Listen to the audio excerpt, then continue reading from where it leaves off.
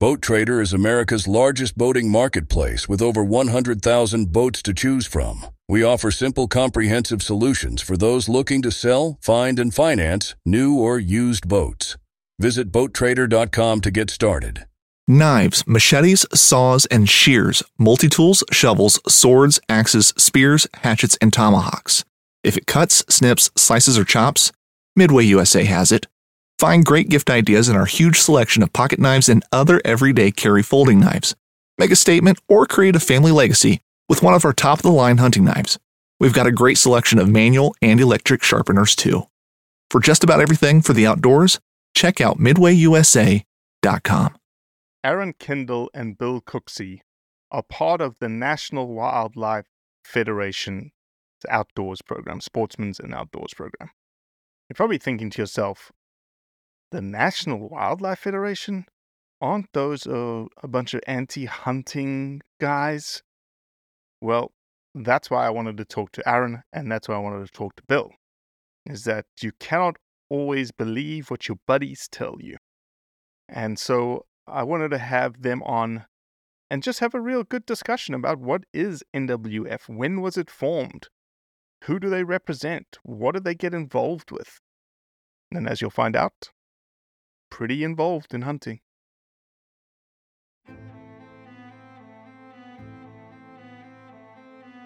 So there's a reason why I started Blood Origins. And that reason is simple. Is that I wanted to convey the truth about hunting. It brings awareness to non-hunters that it's more than just killing animals. How do I start it? Brittany. My name is... Does my hair look okay? It's fantastic. My name is Mike Axelrod. Start again. Yeah, I hated it too. Braxton, you said something in the car to me. You said that you were living on borrowed time. There's a perception around who hunters are, what we're supposed to be, and a feminist that works for a non-profit that is a hunter that has only eaten wild game for the last 20 years is likely not the thing that people think about when it comes to a hunter.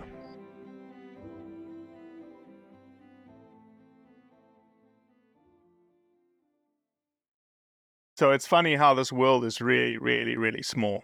Bill just was talking about a guy from my old past. I'm actually going into his world tomorrow, back down onto the Gulf Coast of Mississippi. Johnny Marquez, shout out to Johnny Marquez. He was Great dude. one of the first people that I interacted with, honestly, when we started talking about Blood Origins. And here's a little bit of history for the both of you that I didn't talk about on the Zoom call that we had. Do you know who was the first person, first people, first organization to publish anything around the idea of Blood Origins? No. Should we be guessing National Wildlife Federation? Is that why you're saying it in a way like this? It was the Mississippi Wildlife Federation magazine. There you go. Gotcha. It was like 4 years ago, 5 years ago. Gosh, I'm going to mess up Brad's last name. I think it was White. Brad White, maybe? I know Brad and Brad Young. Sorry, Brad Young That's was it. the That's executive it. director of MWF. And we had just launched Blood Origins. He fell in love with it. He's like, man, write an article for our magazine. We did 1 year, and then we did another year, and attended the Mississippi Wildlife Federation Outdoors Extravaganza for a couple of years. And so that's actually another connection into the Federation that we didn't talk about on the Zoom call that we got together on. Yeah. How's that? I hated Brad left Mississippi Wildlife Federation. He was a great executive director for them.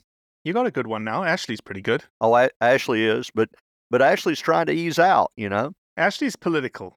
She's Yes. much more political than Brad was. Yeah. So. Yeah. We got to have them all.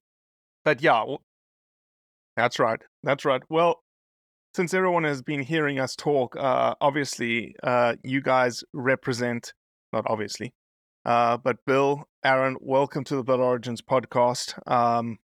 Let me start with you, Aaron. Why don't you guys just give an introduction to who you are and who you represent? Sure. Aaron Kindle. I'm the Director of Sporting Advocacy for the National Wildlife Federation. So I help run all of our sporting work across the entire federation. And I live in Colorado.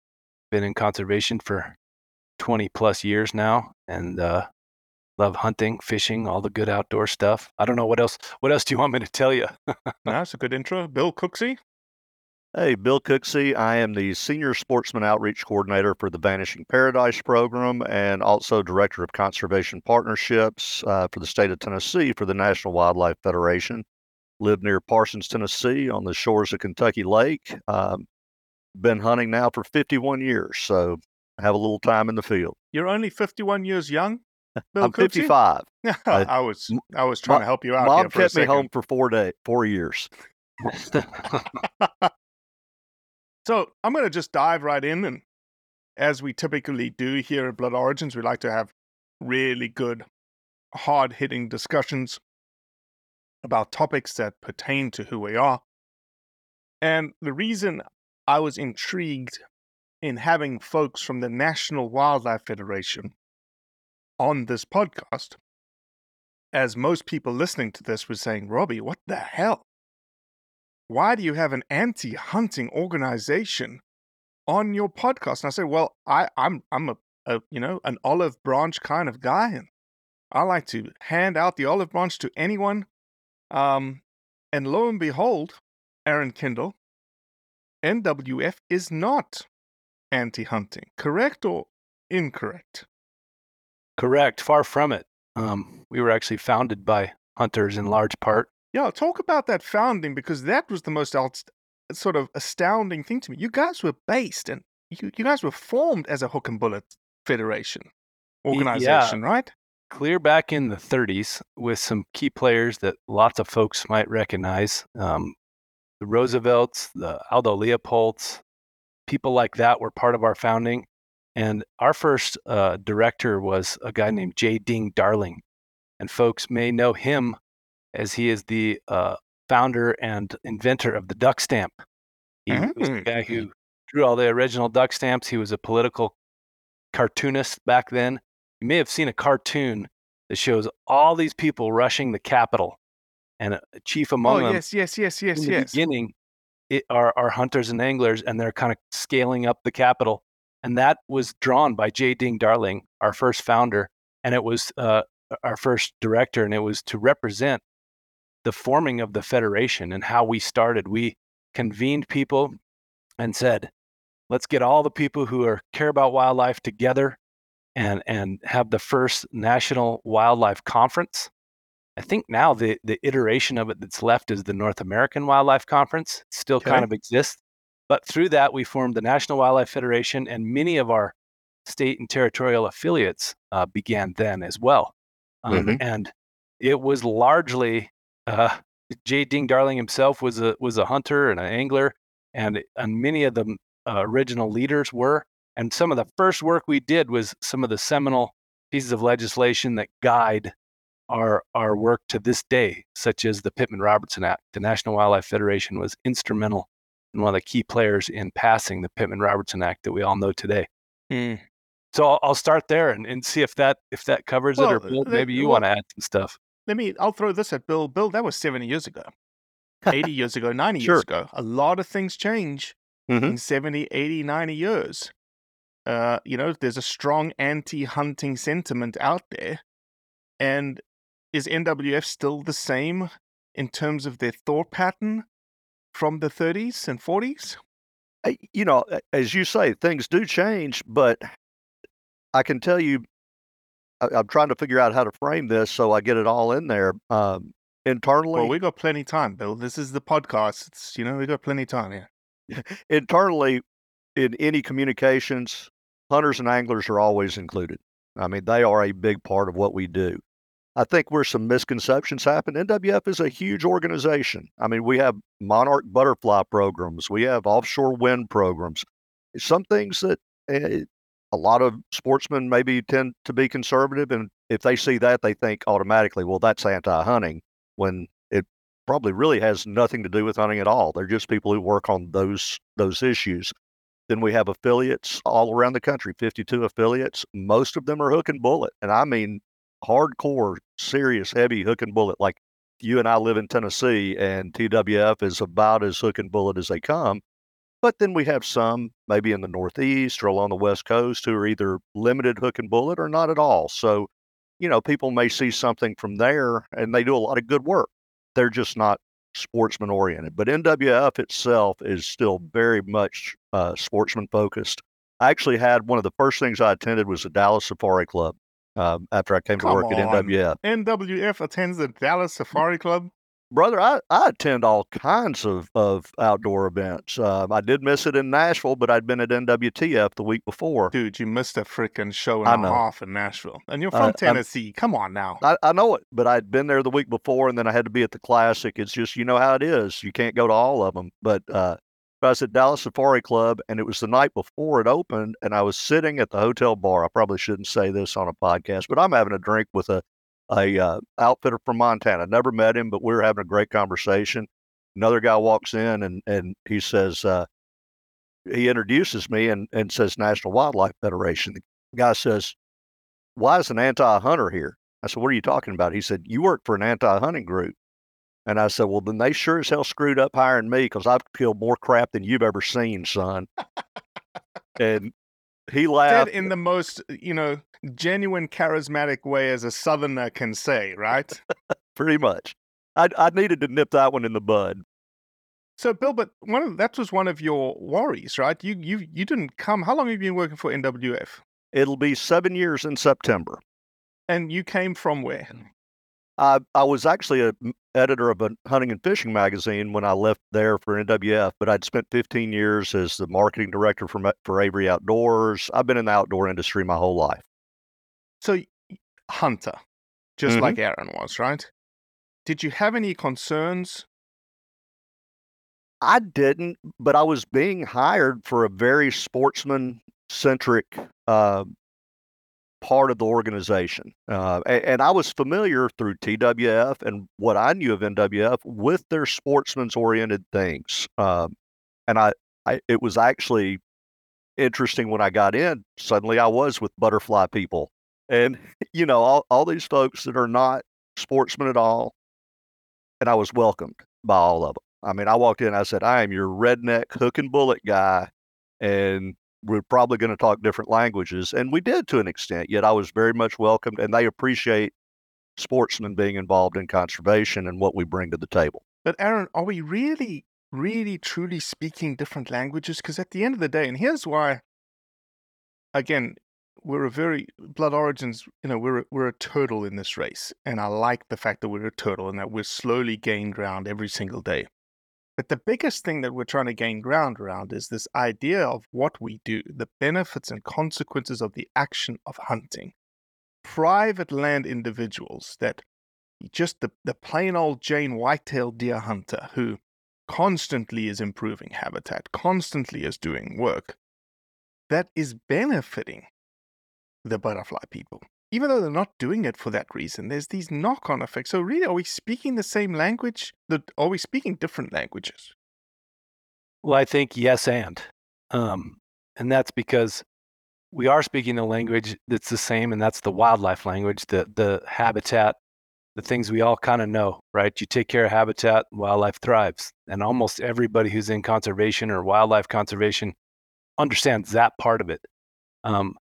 We speak different we have different nomenclature, right? Obviously, when we're talking about rifle calibers or, the kind of tippet you use on your fly line or the jigs you're using, those things are typically not in the nomenclature of average just environmentalists, right? But in the end of the day, it's something that I talk about a lot, actually, because when you talk, whether you're talking a green environmentalist, a hardcore conservative, but that they all love wildlife, you find that actually about 80% of the things you agree on, and we just spend a heck of a lot of time on the 20% that we don't agree on, kind of battling with each other, arguing about things. But in the end, if we keep the wildlife as the North Star and conservation as the North Star, we end up okay, and we actually do ourselves a lot of favors by having as many allies as we possibly can in that conversation. Oh no, it's about time that non-hunters and hunters, I'm not talking anti-hunters, non-hunters and hunters recognize that we're after the same thing. Even anti-hunters, we're after the same bloody thing, which is sustainable wildlife populations for the future generations to be able to utilize, purposely said utilize, and interact with. And we just happen to have different tools, potentially, on how to get there. Yeah, there's one other thing, Robbie, that, I tell the story of, and that is, I spent my youth hunting, and then maybe later early youth, spent a lot of time with some folks in my family that did it the wrong way and really turned me off from what hunting meant. Would shoot pretty much anything, and season or not. And I had spent a period from maybe 16 to early 20s where I was like, if that's what hunting is, I don't want anything to do with it. Mm-hmm. And went through a period in my life where it took me a little bit, where I didn't hunt much. I'd still fished a little and never hunted for about 6 or 7 years. But then I came back to it, and for a lot of good reasons. But the main thing here that I want folks to understand and realize is that little gap taught me things and brought me back to the most reverential, amazing place in hunting for wildlife. Meaning I went from not having it and coming back to it in a very specific, detailed manner that had thresholds that had to be met, let's say. And once I met those thresholds and I treated the animals with reverence and I used the meat and I, enjoyed cooking it and I learned wildlife behavior really intimately, it's become the most amazing thing I have in my life that I do as like a recreational thing. My kids grew up with it. We eat a lot of wild game and we revel in it. And I've seen the most amazing wildlife things when I've been out there. I got into conservation because of it. It means everything to me, and it's all because of hunting. And the love I have for hunting, for wildlife in general, came in large part because of hunting. And to some people, that's how could you fall in love with wildlife after having went back to killing them? Yeah, how can you purport to love wildlife and kill it at the same time is the paradox that we face, right, Bill? Sure, absolutely. I have a quick story that I think you'll appreciate, especially knowing where you're from and seeing the sponsors on your... Bill, stop. You're Tennessean. There's no quick story when a southern redneck starts telling a story of hunting. Come on. I got to talk about your sponsor levels on your website, all the classic African calibers. I was like, okay, that's really cool. But fairly early on at NWF, I walked into a lady's office who's a non-hunter, yet, she's someone we got along great. She appreciates what we do. But she had a photograph on her screensaver and is this gorgeous elephant. I mean, it was classic Africa, the dust and the sun through it. And I was like, God, that is gorgeous. And she said, aren't they just beautiful? I want to go see them sometime. And I shouldn't have done it, but I couldn't help but say, I'd give anything to hunt one day. And she looked at me like, oh my God. Mm-hmm. And I get it, why she would be that. We ended up having a long conversation about hunters in Africa and what it means in Africa, why those species are still available in so many places and still viable. And it's hunters, really making that happen largely. And she was open-minded and she sat and listened, and then she read up on it. And not that she ever is going to say, hey, it's cool to go shoot an elephant. That's fine. But she had an open mind about it. And that taught me a lesson that I've tried to use, in my own work, in my own life, to listen to people from that other side. It's amazing how far you can come together when you just talk. Yeah, and I think the key here is you don't have to want to do the thing or like the thing to agree with the outcome of the thing. It's, someone says just because you hate heavy metal music doesn't mean that all heavy metal music needs to disappear in this world. I don't think I could shoot an elephant. Mm-hmm. I've been around them. I've been up close and personal with them. I've been charged by them. I like them. If you look at my grandfather, his symbol that he used to ending his letters with was an elephant leaving a trail of dung.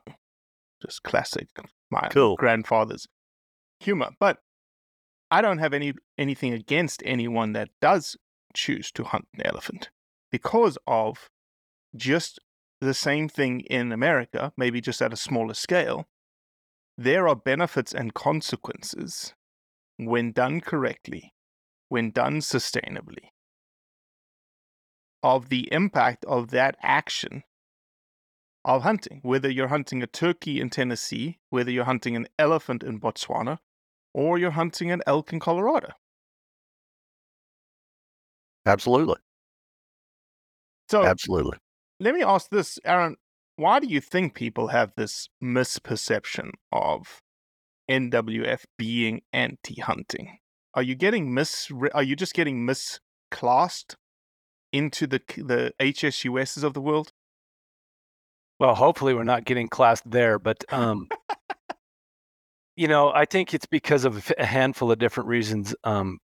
Like Bill kind of alluded to in the beginning, we're a big tent organization. We have all different kinds of programs. We work on climate issues, water issues, pollinators, restoration in the Mississippi River Delta. We work on that. We had a cougar program in California where we really focused on cougar conservation, and a wildlife crossing that became the biggest wildlife crossing ever in the world in LA. We've done offshore wind stuff. You name it, we've had some sort of interface in it in conservation. And so you're going to run across different people that are in the organization that have nothing to do with hunting. Their campaigns have nothing to do with hunting. So if you talk to that person, you're not going to gather that we are a hunting organization at all if you hear about their work or talk with them. That's one reason. The other reason is we've had ebbs and flows in our history as far as how much we support it outwardly or how much we've went away from it, mostly just by where we focused our resources and our programming, right? Over the years, we've had different CEOs and other leadership that either weren't hunters or didn't care about it very much and just didn't prioritize that. So we had real ebbs where we went away and we weren't part of the large sporting coalitions like you'll see us now being part of. So, I think it's that. And then the last part is we know that lots of us have the disease of not investigating very deeply, right? Of taking the first thing we hear, or somebody says, oh, they're anti, and the 10 guys standing around that table drinking a beer or whatever they're doing, just, they're anti. And then next time they talk about it, that's what they'll say. And so, it takes, things are so, especially conservation issues are so nuanced and complicated now. We need all the players, and you'll see that we've worked with all different kinds of folks, sporting and non-sporting, throughout our history. And, sometimes you get guilt by association too. Those folks do something else over here where that's maybe anti, right? And we've worked with them on something else. Well, then, they must be anti too. So it's mostly things like that, Robbie, I think are honestly the truth, because I can dial you up a ton of guys right now, guys and gals, that would tell you, no, we've worked with them on all different kinds of sporting initiatives, and we continue to this day. Mm-hmm. What is the top guy saying? What's his name? Is it Colin? Mark O'Meara? Colin O'Meara? Colin O'Meara. Colin O'Meara. What is Colin's point? Is Colin saying positive things about hunting when he's talking about it? Absolutely. Colin definitely understands and invests in the value of the sporting community. He's helped us deeply invest our time into the American Wildlife Conservation Partnership, which is a group of about 50 different organizations that are all sporting organizations. They work on a lot of different policy and other conservation frameworks together collectively to try and move the needle. Colin helped us sign a a memorandum of understanding with the Congressional Sportsmen's Foundation, understanding their influence and their work with members of Congress and other state legislatures who, are sportsmen and women themselves. Colin has invested in our affiliates and helping our affiliates grow, who are hook and bullet affiliates. He definitely understands the value. He's an angler himself. He's not a hunter. That in and of itself too may be, was part of the perception. You won't see him out there hunting elk or ducks or whatever. And so people go, oh, they must not be a hunting organization. But I think you can be more than one thing. And part of what, maybe is a detriment to the way people perceive us is there's a lot of singular species, type of organizations that just make them clearly hunting organizations, right? Rocky Mountain Elk Foundation, Mule Deer Federation, Ducks Unlimited, those kinds of things. But we know too, in all of those organizations, they have people that don't hunt. Does that make them a non-hunting organization? No. So, I'm happy with the direction that Colin has led us into the sporting space. He works closely with lots of the other CEOs from the sporting organizations, has great relationship with them, and we collectively do a lot of good in this space.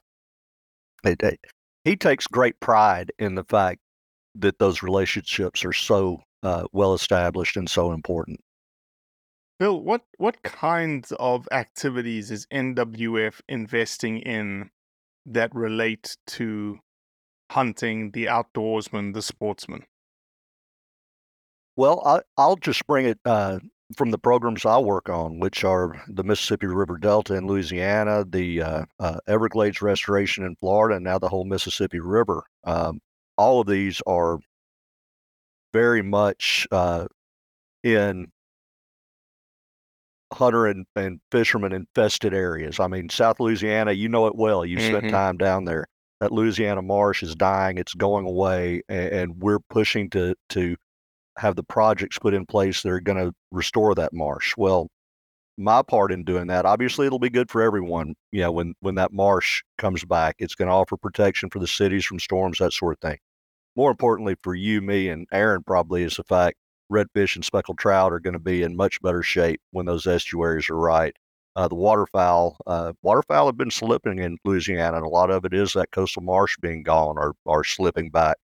And we work with sportsmen to advocate for those things, and sportsmen are very involved in that advocacy. And it's the same with Everglades restoration. And now, like in the Mississippi River campaign, one of the first things we're going to be working on is bottomland hardwoods in Arkansas. And if you are a duck hunter, and I am, and a lot of duck hunters are really excited about this, that we're going to be bringing our voice to that part of the country to advocate for restoration of bottomland hardwoods. So just in the things I do, there's a ton of sporting advocacy involved and working with sportsmen because it's their issue.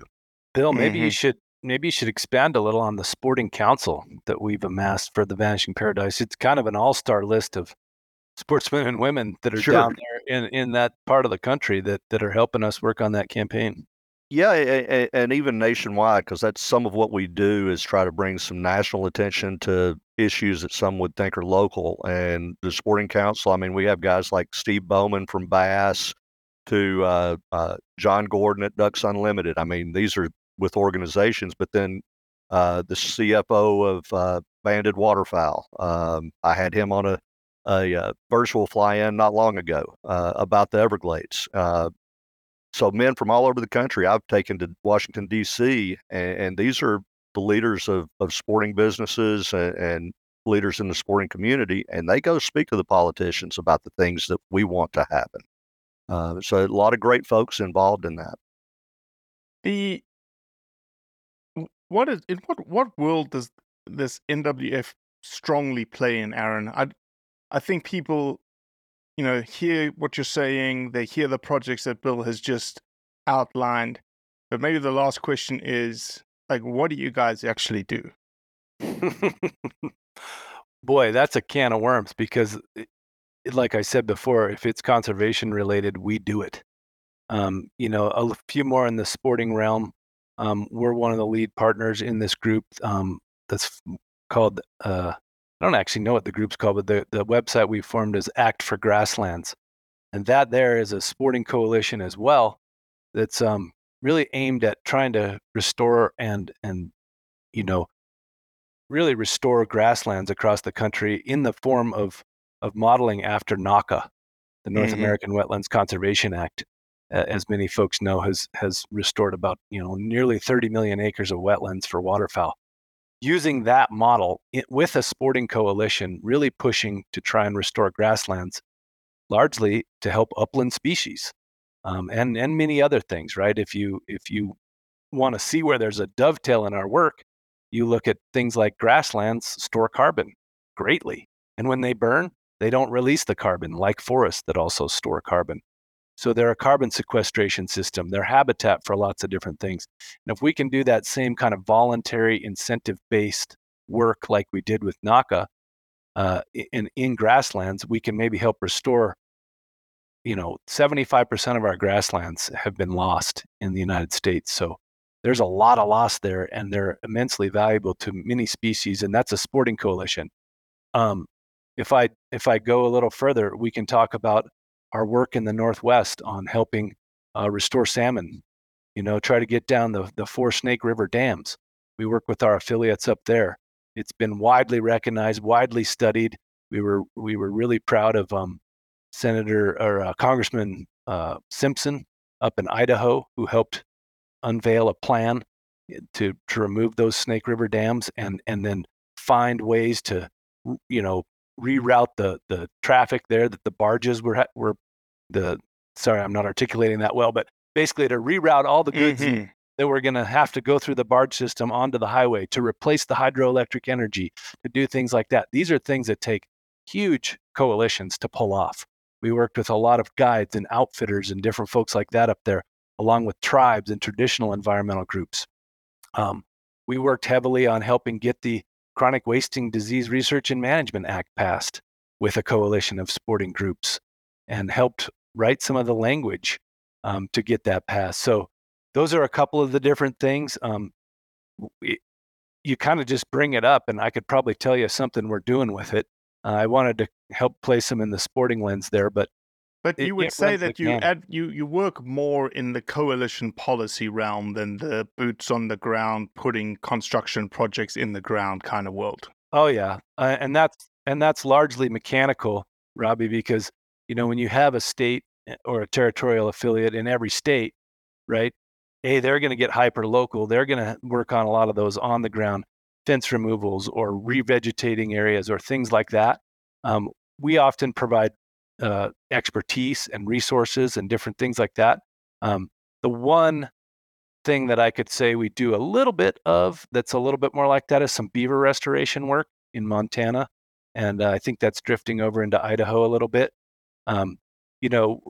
We've really realized that keeping water high in the headwaters through things like beaver dams helps fish, helps keep streams cool, helps keep water in those streams later in the seasons. And so they've started doing some good work around, helping beavers repopulate these high country areas, and seeing what that can do for downstream communities, for fishermen, for all the different benefits they provide. Robbie, I'm going to throw in something that is more of a hunter's rights issue that was a state issue in Florida. A podcast guest of yours called me about 2 years ago, Travis Thompson, said, "Hey, we got a problem down here. The state is wanting to change the regulations so that municipalities can just arbitrarily tell us where we can and can't hunt." And they got busy and came up with a good counter proposal and a sign-on letter. And NWF Outdoors, Vanishing Paradise, NWF were all able to sign on in support of pushing back against that. And so far it has worked. I mean, they just have continued to table it. And it was, groups like ours and DU and Delta, NSSF, a lot of folks signed on to that. So that's not normally what we do, but that one, it worked out, and we were able to sign on and support it. So that's a real in-your-face supporting hunters. Well, I was about to say, I think a lot of people would be shocked and have their jaws dropping that you signed on the same letter as NSSF. So when a group's right, we're going to try to work with them, Well, look, gentlemen, I knew that this was going to be a good podcast. I wanted it to be almost informational in terms of people just like me who hear NWF, National Wildlife Federation. And let me ask this. I've got one last thing that maybe you can help cover. You talked about the majority of your affiliates being Hook and Bullet. And I think on the Zoom call, Aaron, you might have said 30 of the 52 or something like that, right? Something like that. Yep. I think it's probably higher than that. What happens, and you said you guys are a federation, so you almost come together to make decisions for that like drive national policy, right? Mm-hmm. You want me to So- talk about that? Okay. Sorry. Well, I just want to understand, again, going back to you guys started in the 1930s, Hook and Bullet, 70, 80, 90 years on, not everyone's Hook and Bullet any longer. What happens up there in the Congress of Affiliates, in which do you have, is it like a CITES convention where people stand up and lobby like, we shouldn't be championing hunting anymore? To a degree, yeah, Robbie. Yeah. We have as you said, we're a true federation, meaning that we are comprised of these affiliates. And when we have our annual meeting, it's like the Senate or something, right? There's 2 delegates from each state. They sit up in front and they debate policy resolutions. And these resolutions start much before this, kind of like writing a bill in Congress, right? Folks say, hey, there's this new idea we got to address. And they write, and there's committees and staff are assigned to it. And then some affiliates are assigned to it. And there's robust discussions leading up to the actual drafting of it. Then it gets drafted, it gets floated. And then when you get there and you're actually in that moment, there is sometimes very robust debate about, why we should be doing something and what happens. And, we put it to a vote, believe it or not. And so when things win via vote, that's the way we go. And then we have a directive as staff to carry out the will of those resolutions. And we have, I don't know the number, it's lots. It may be in the hundreds of resolutions over the course of our history on just about every wildlife kind of issue you can imagine.